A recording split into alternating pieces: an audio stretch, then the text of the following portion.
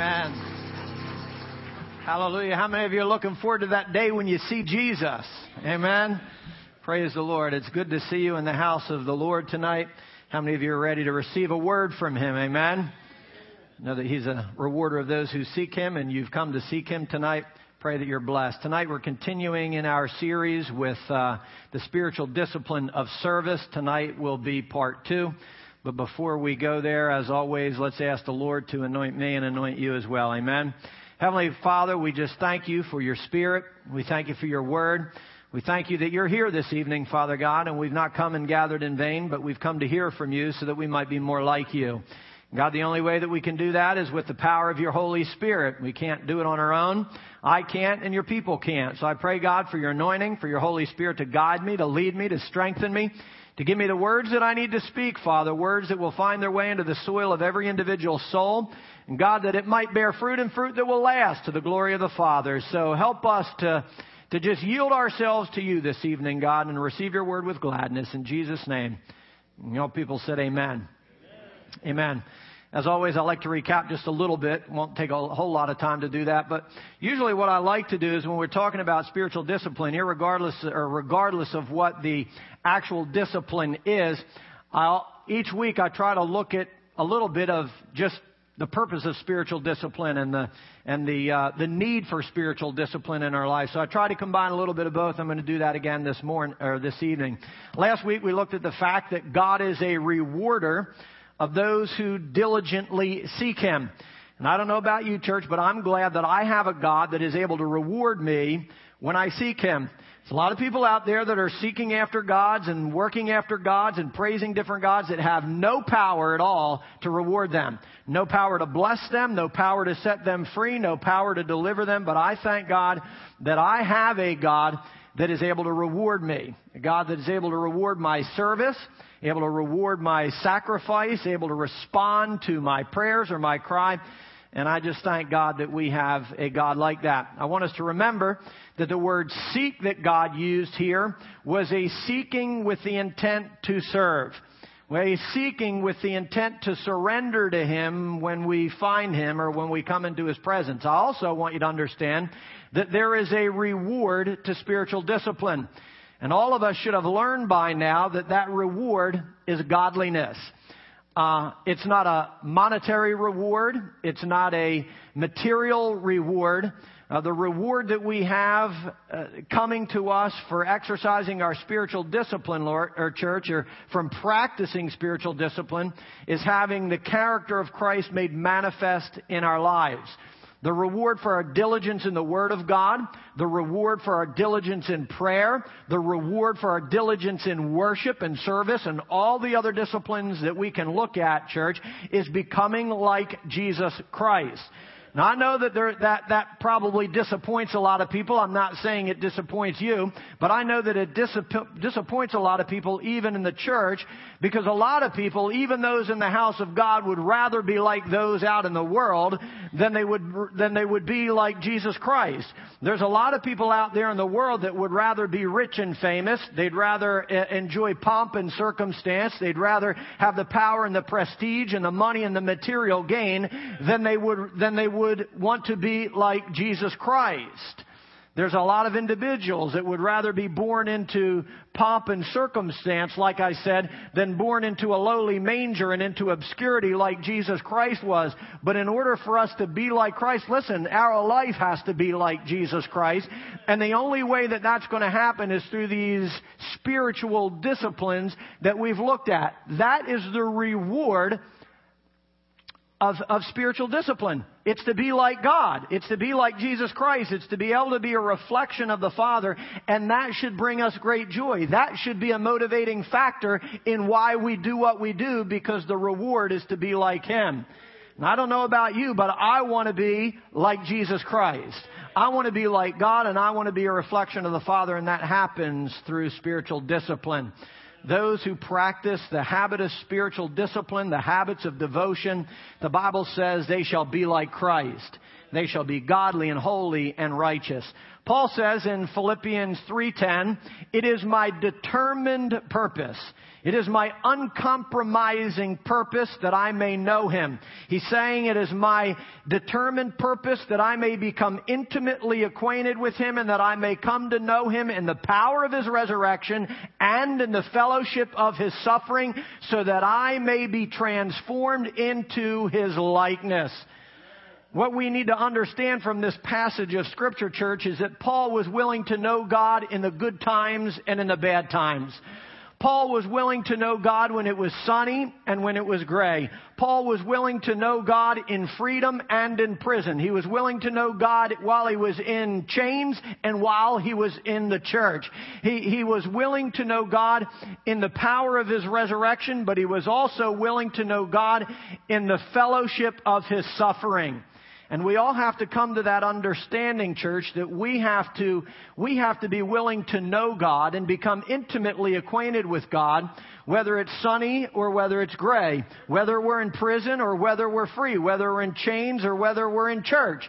We need to be willing to know God in every area of our spiritual life, not only when good things are happening in our life.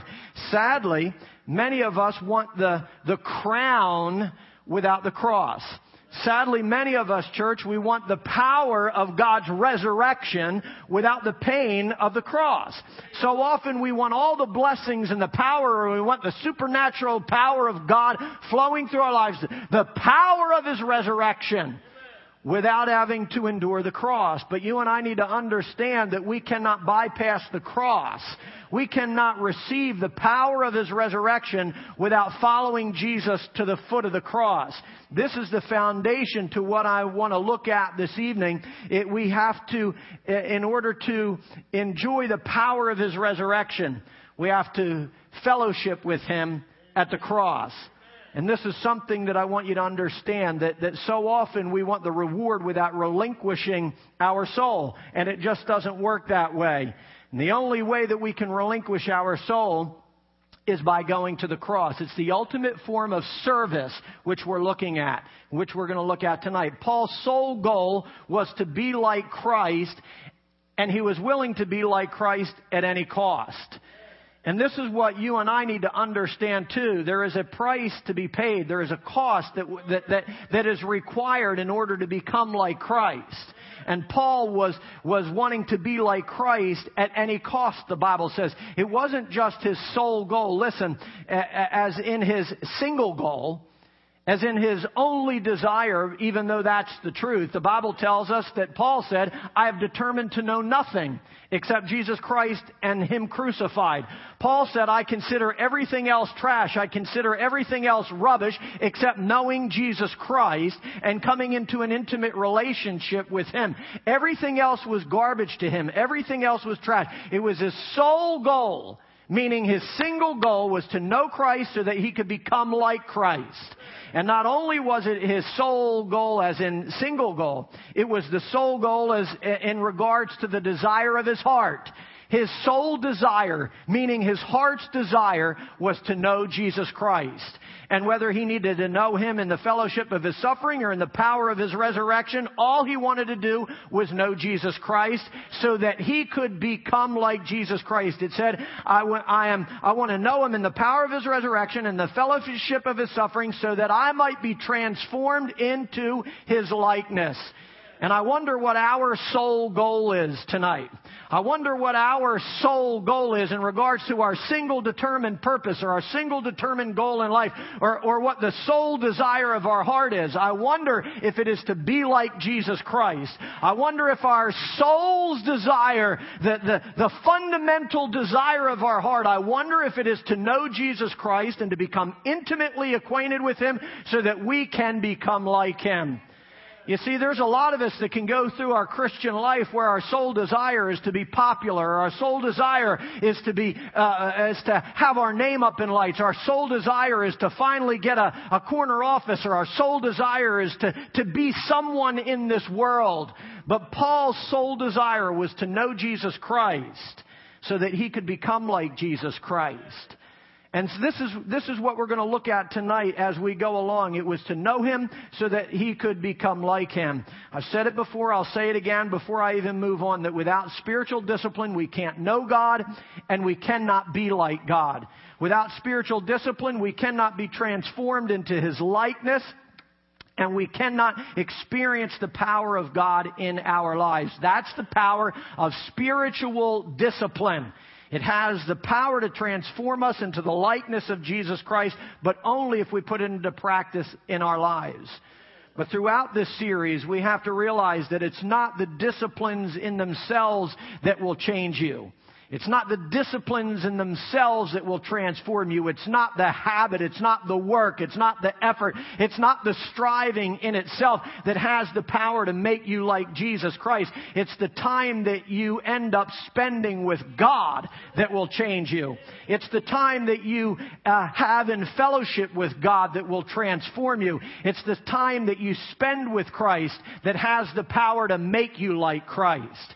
You see, what you and I need to realize is that it is the time that we spend in the Word of God that has the power to transform our lives. It's the time that we spend in fellowship with God in prayer that has the power to transform who we are as sinful men into the likeness of Jesus Christ. This is what we have to realize, church. The truth is, those who don't read the Word, those who don't pray, those who don't worship, those who don't come to church, those who don't exercise the spiritual disciplines that we've looked at, have no relationship with God.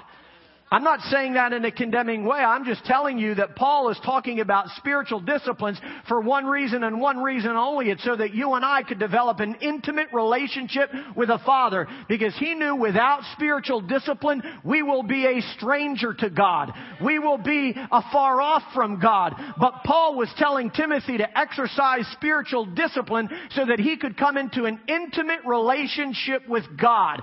And when you and I enter into that intimate relationship with God, guess what? Jeff Merriman begins to become a little bit more like Jesus Christ. Brother Willie, when he spends time with God and has an intimate relationship with God, begins to be transformed more and more and more into the likeness and image of Christ.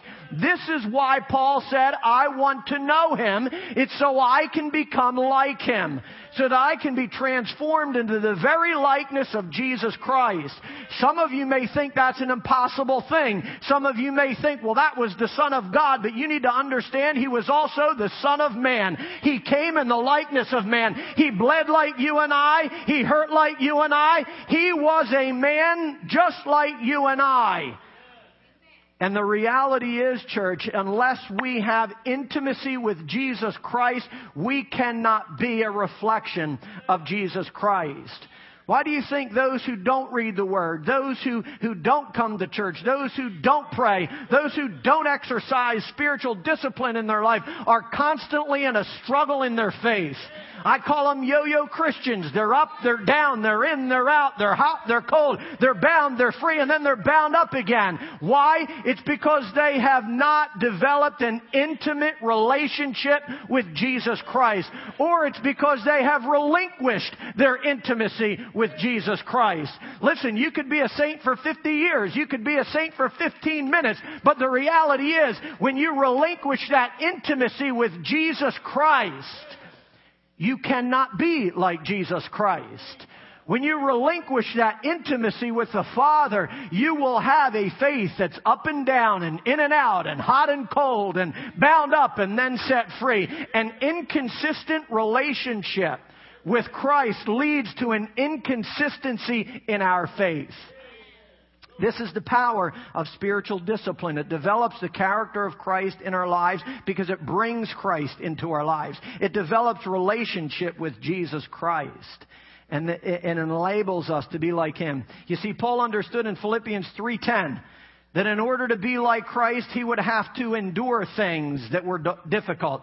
He would have to go through things that weren't comfortable. He would have to experience things that would not be easy, church. And when you read the life of Paul and some of the other apostles and the disciples, things like pain and suffering, like prison and persecution, like hardship and heartache, and like shipwreck, like beatings and floggings and all the other things that Paul had to endure, Paul understood that in order to be like Christ, he would have to experience things that would not be easy.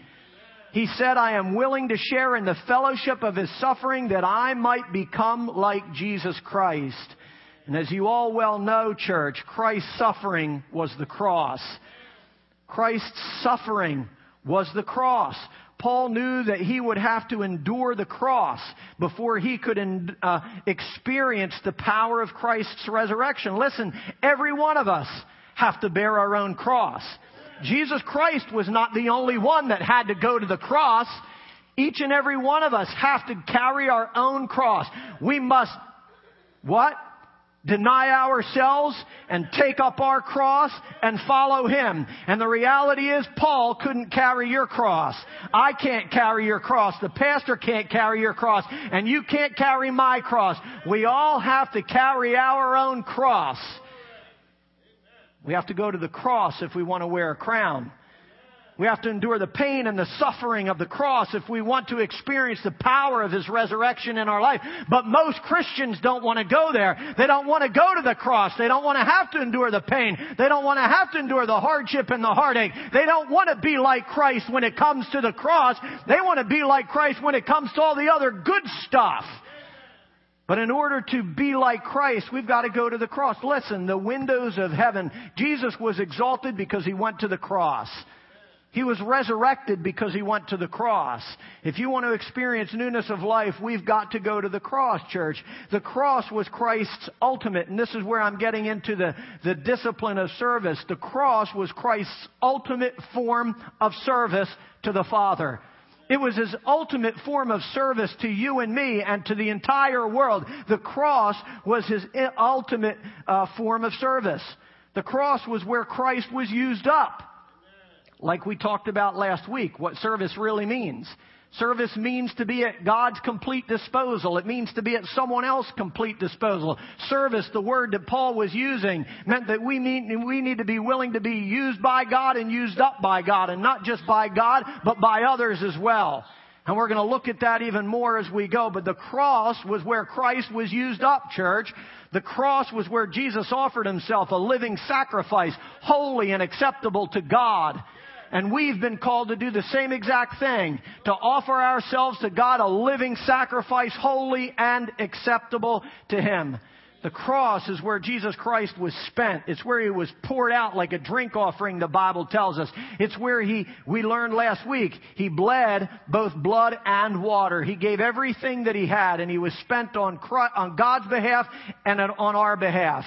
It's where Jesus was at His Father's complete disposal. And listen, the cross is where Christ served His Father and you and me until His very last breath. There was not one moment of Jesus' life where He was not at His Father's complete disposal. There's not one moment of Jesus' life where He was not willing to do what the Father wanted Him to do, go where the Father wanted Him to go, say what the Father wanted Him to say. His entire life, He served His Father until His very last breath. And the reality is, you and I cannot be like Christ without a cross either. We cannot be a true servant of the Lord without a cross in our lives. Without that place where we die to ourselves, we cannot be alive to God. Until you and I find our way to that cross, we cannot be a servant of the Most High God, because the cross is the ultimate form of service. It is the place where we put ourselves at the Father's complete disposal and say, not my will, but Thy will be done. The cross is that place where we are able to say, it is no longer I that lives, but Christ that lives within me. And the reality is, until you're willing to go to the cross, the world can't see Christ in you. The world cannot see the love of God or the mercy of God or the grace of God in you until you are willing to go to that cross and say, God, I am at Your complete disposal. I'm going to go where You want me to go. I'm going to do what You want me to do. I'm going to say what You want me to say. I'm going to live the way You want me to live. I'm going to act the way You want me to act. And it all happens at the cross. And without the cross, we cannot be like Jesus Christ. Listen, if Jesus was willing to be used up until His very last breath, that tells me that we too must be willing to always serve the Lord. If Jesus Christ was willing to serve His Father till His very last breath, that means that you and I got no vacation from God. It means there's no time to hang up our harp like David did. It means there's no time to just say, God, I've done enough and I can't do any more. We need to be willing to serve God until our very last breath. Just like Jesus did. Just like Paul did. Just like John on the island of Patmos did. Just like all the other great men and women of faith did that have gone before us and set an example. We must serve God until our very last breath. Even if that breath is on a cross like Jesus Christ. Even if that breath is in a prison cell. Even if that breath is in a sick bed. Even if that breath, listen to me church, is on a deserted island of Patmos like John was with no one else around in chains. We need to serve Jesus Christ and God till our very last breath. I know that's a difficult saying. I know that's a difficult thing to do. But before I close, I'm going to tell you that we don't do it on our own. I'm going to show you that Scripture says we do it through the power of God. But we are still called to serve God until our very last breath. Paul, as did the other disciples, served God while they were in prison. They served God while they were in chains. They served God while they were suffering hardship and heartache. They served God while they were going through pain and through suffering. But what about us, church? What about us? I wonder sometimes, I even ask myself, what's the limit of my service? What's the limit of my service? How far will I go for Jesus Christ? How far will I go for God? How much will I serve Him? Will I serve Him till it hurts a little and then I won't serve Him anymore? Will I serve Him until my son goes to jail and then I won't serve Him anymore? Will I serve Him till my daughter gets pregnant or ends up on drugs and then I won't serve Him anymore? Will I serve Him until my loved one passes away and then I won't serve Him anymore? How far will I go for God? What level of service will I render to the King of Kings and the Lord of Lords? This is the question that God is asking us. To be a true servant of the Most High God means we need to serve Him, like I said, till our very last breath. When it feels good and when it doesn't feel good. We've got to serve God or we are not a servant. We need to exercise the spiritual discipline of service in our lives, church. Paul was saying in Philippians 3 that in order for me to be like Jesus Christ, I've got to serve like Jesus Christ. In order for me to be like Jesus Christ, I've got to be at the Father's complete disposal, just like Jesus was, regardless of the cost. There is a cost to our service.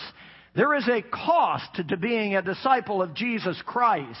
And I know there's a lot of churches out there that never teach about the cost. They never teach about the sacrifice and the suffering. They never teach about the cross. And without the cross, I'll tell you what, you can't have your sins washed away. You can talk as positive as you want to talk, and you can be built up as much as you want to be built up, and you can read all the self-help books you want to read, and you can be on the bestseller list, and I'm not down on anybody. But if you leave out the cross, and if you leave out the blood of Jesus Christ, it doesn't matter how many self-help books you read, you will not see the Father, and you cannot be like Jesus Christ. So you've got to be careful what doctrine you listen to. You've got to be careful what words you listen to, because if they don't have the power to conform you into the image of Jesus Christ, they're a waste of your time. Because there's only one way that you're going to get to heaven, and that is through the blood of Jesus Christ. By being a reflection of the Father. Understand there is no greater way for us to be a reflection of the Father than to be a servant to all, just like Jesus was and just like Paul was. In 1 Peter 4:10, it says this: you are to use whatever gift you have received. Whatever gift you have received. The Bible talks all about gifts that we have. Listen, as soon as you invite Jesus Christ, I'm not talking about the baptism of the Holy Spirit. That's a whole different set of gifts. But as soon as you accept Jesus Christ into your life, you are given a gift.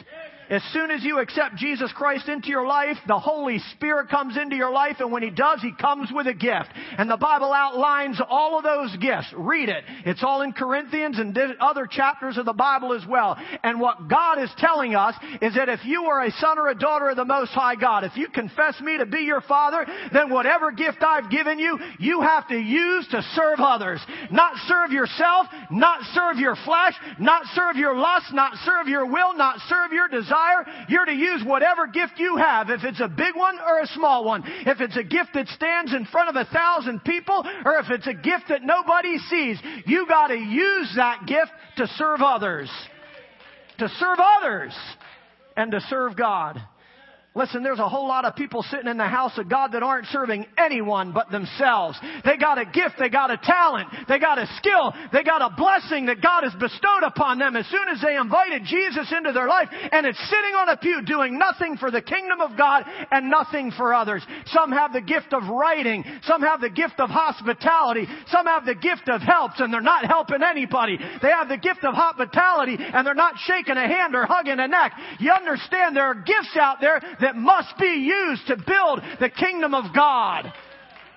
We've got to stop serving ourselves. Listen to me. We come, I've said it and I'll say it 1,000 times. I'll say it until I die. The house of God is not a theater where we are to be entertained. The house of God is the house of God. It is a place of service and sacrifice before the Lord. You know what the altar is? The altar is a place where we surrender who we are to God.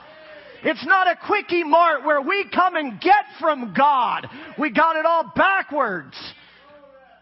This is what it means to serve, to be completely used up and spent by God. I said it last week and I'll say it again. This is what we have to understand, church. It is to use, we are to use whatever gift we receive to serve others. And it goes on and says, serve others faithfully administering God's grace. Faithfully administering God's grace. And I don't know how far I'm going to go because I don't know how the Holy Spirit is going to even want me to expand on these things. But I know this is an area that the Holy Spirit wants me to expand on. I want you to understand how amazing God's grace is. It took someone like me who was lost, and now I'm found. I was blind, but now I see. It's taken some of you that were on drugs, some of you that were on alcohol, some of you that were lost in darkness, lost in sin. He found you when you weren't worth anything. He found you when you didn't deserve a single thing. He found you and me when we deserved death, and He gave us grace and life instead. He extended to you and I unmerited favor. Could do nothing to earn it, could do nothing to acquire it, just trust in God for it. And this is what God is calling us to do, faithfully administering that same grace that He bestowed on us to those around us. It's a difficult task. But God has called us. Listen to me, church. You and I are called to administer that unmerited favor to people that don't deserve it. You and I have been called to administer the grace of God to those that we don't even want to look at and talk to. God has called you and I to administer the precious grace of God to a lost and dying world. Faithfully doing it. Faithfully administering the grace of God. You see, there's some individuals that are going to come across your path in life, your Christian path in life, that you don't want to offer any grace to. There's going to be some people come across your path in your Christian life that you don't want to extend a hand to, that you don't want to extend a good welcome to. But I wonder where we would be if Jesus determined, picked and chose which one of us in the house tonight that He wanted to extend His grace to. I wonder where I would be if He said, well, you know what? He's done this and he's done that and he said this and he said that and he's tried this and he's tried that. He's a waste. He's a waste of my time. I'm not going to extend any mercy to him. Listen, we cannot pick and choose who we want to extend grace to. We cannot pick and choose who we are willing to serve. We cannot pick and choose who we're going to consider more important than ourselves, because as soon as we do, we're more important than them. Jesus Christ, the Son of God, even though he came in the form of God, did not count equality with God something to be grasped, but he emptied himself for every single person, everyone that didn't deserve it. I hate to remind you, when Jesus died for you, you didn't deserve it. I hate to remind you that when Jesus Christ died for me, I was filled with sin and filthiness, and so were you. You weren't born righteous. You weren't born holy. You weren't born godly. You weren't born in heaven. You weren't born by Mary. You weren't the spotless Son of God or the spotless woman of God. We were born into sin. All have sinned and fallen short of the glory of God. And every single one of us need the grace of God to be administered into our life. I thank God for the individuals that came into my life and administered the grace of God. The individuals that were patient with me. The individuals that were loving with me. The individuals that reached out when no one else would reach out. The individuals said, "You're going to make it, Jeff." The individuals that spoke blessings into my life and not curses into my life. The individuals that picked me up when other people were pushing me down. I thank God for every individual that faithfully administers the grace of God to those who are in need. And we should never dare place ourselves above anyone else, because we above all have a heart that is desperately wicked, that doesn't deserve a thing. So I'm saying, church, we are to administer God's grace to those around us, and we cannot do it without the spiritual discipline of service. When the whole world is about me, myself, and I, a servant is all about God. When the whole world is all about what's in it for me and what can I gain from it and what can I get from it, a servant is in it for others and in it for God. So often we reserve, church, our service for the noble. So often we reserve our service for the elite. So often we reserve our service for those individuals who we think can do something in return for us. We reserve our service for the individuals that we think can bestow a bigger blessing upon our lives. Listen, that's not the kind of service Christ had. He died for those that couldn't give him anything in return, like you and me. We cannot reserve our service for the elite. We cannot reserve our service for the individual we think can pat our pocket and do something good for me in return. Individuals like that are a dime a dozen. You can find them everywhere. They serve only to get something in return. And they single people out who they think they can find favor with, and then I'll serve them, and then I'll be their little bag boy, and I'll be their little brown noser, and I'll be all these little things for them because they can bless me in return. Listen, Jesus died for us when we could do nothing for him in return. Nothing. And he's calling us to be the same kind of servant, to reach out and faithfully administer grace to even those individuals that can't do anything for us in return. Can't give you a dime, can't make you look good, can't exalt you and put you into some place of honor. But this is what Jesus has called us to do, to go into the highways and the byways and serve those, whether they're rich or whether they're poor. What did he say? Do unto who? The least of these? He didn't say go and do unto the richest of these. He said, you go and do unto the least of these just like I did. Go and do unto those that can't do for themselves. Go and do unto those that need the grace of God administered into their life. Listen, the rich and famous don't think they need God. The rich and powerful don't think they need your help. They don't need it. They don't need. But there are individuals out there that know they need help.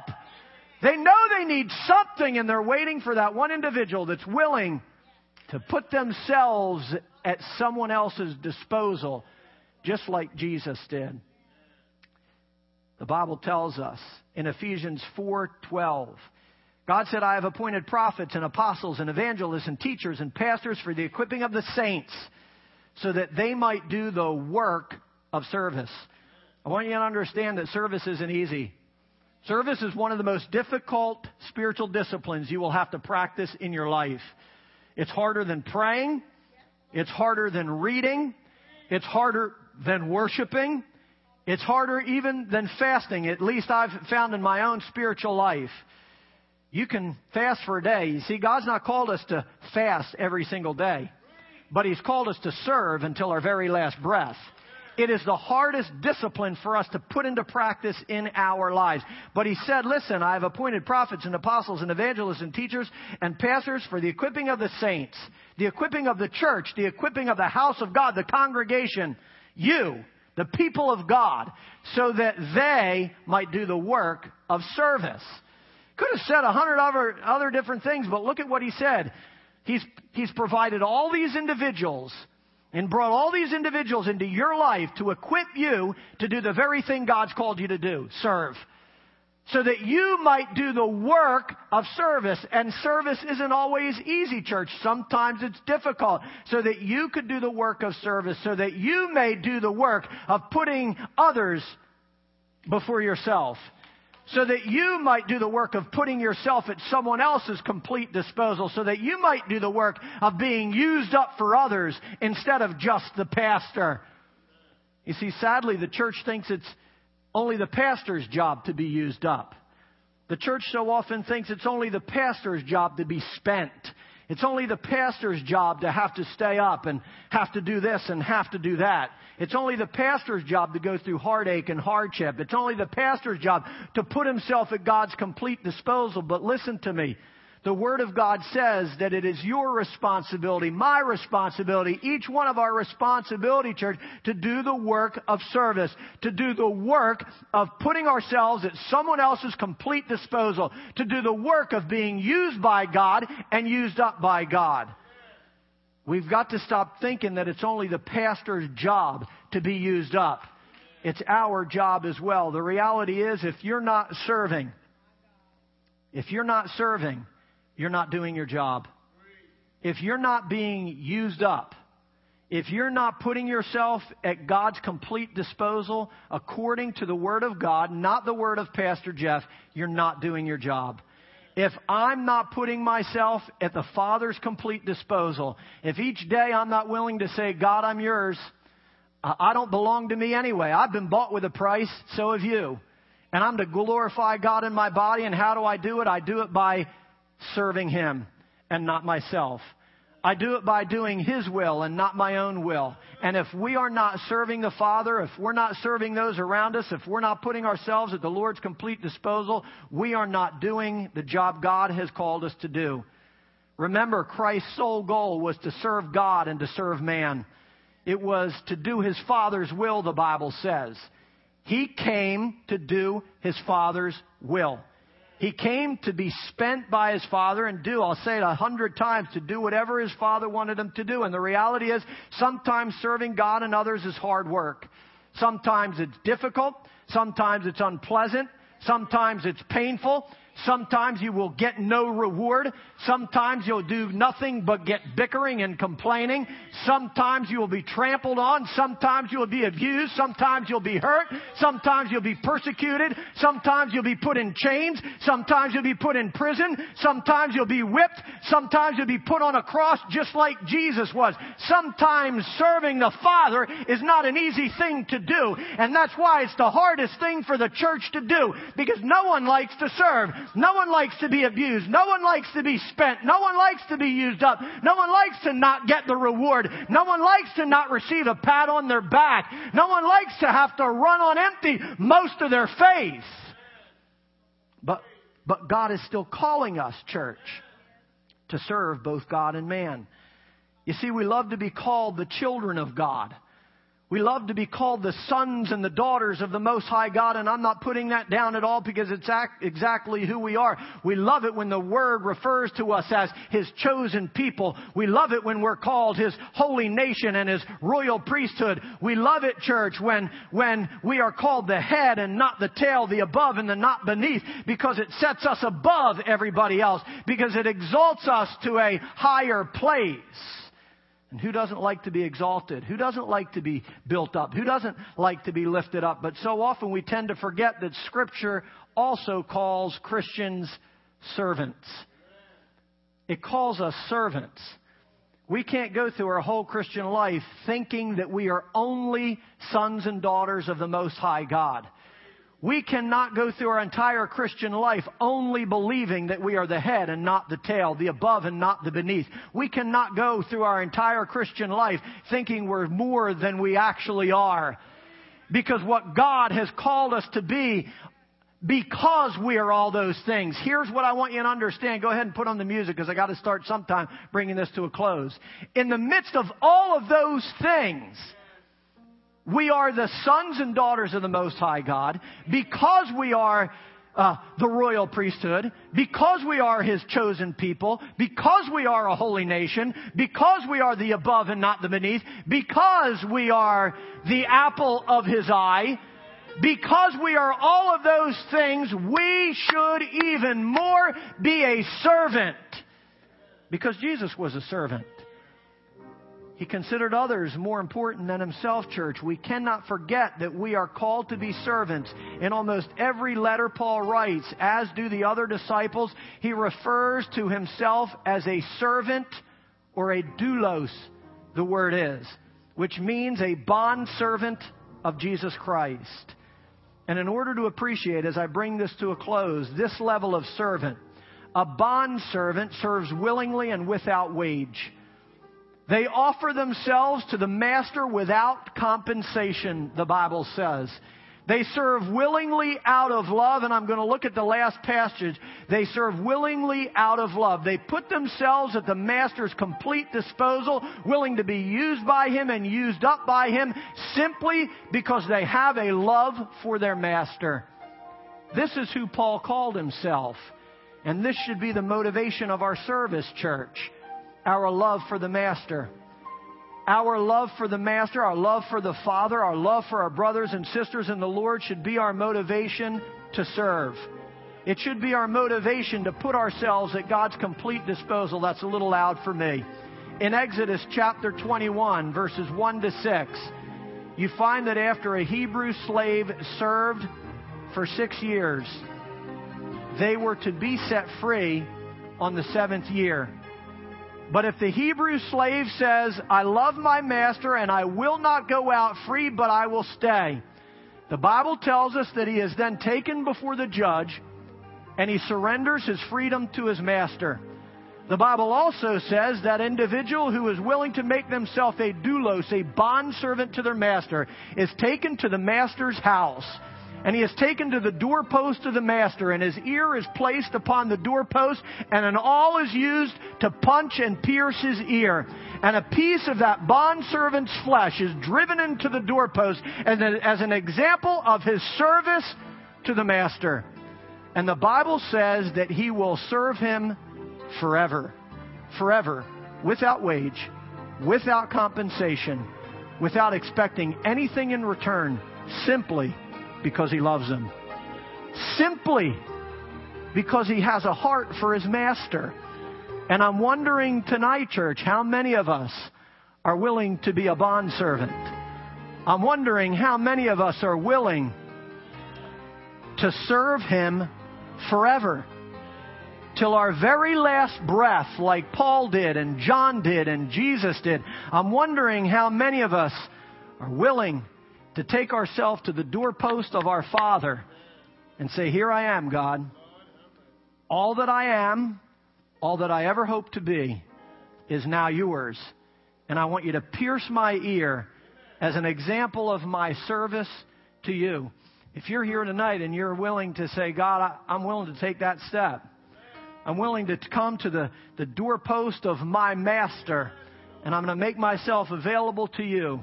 And I'm going to serve you. Listen, it's a big commitment. But without the spiritual discipline of service in our life, we cannot expect to be like Jesus Christ. We cannot expect to administer grace to a lost and dying world.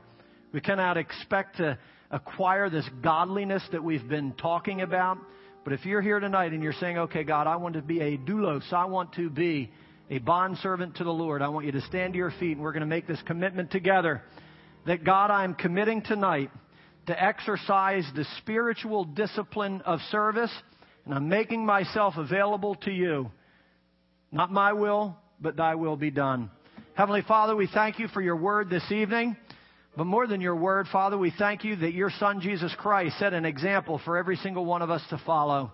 That from the moment that he was born to the moment that he breathed his last breath, he was at your complete disposal, God. He didn't seek his own will.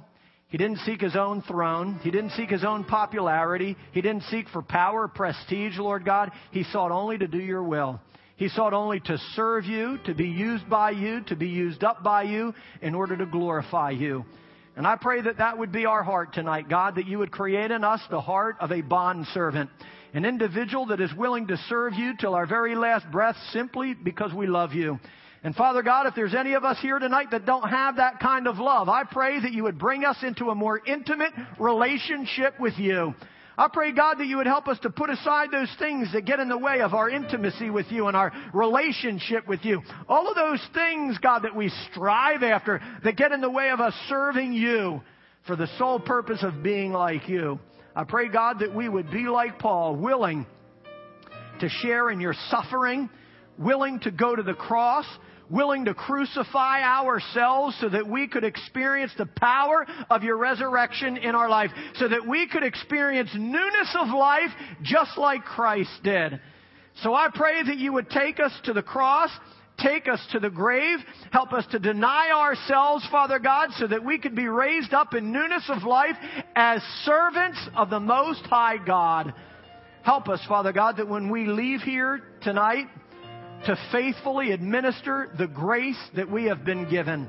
That we would faithfully, Father God, reach out to those that are lost and dying, those that are hurting, those that are suffering, those that have fallen, Father God, those that are struggling in their faith, those that just are not in that right walk with you, and help us, God, to show them grace.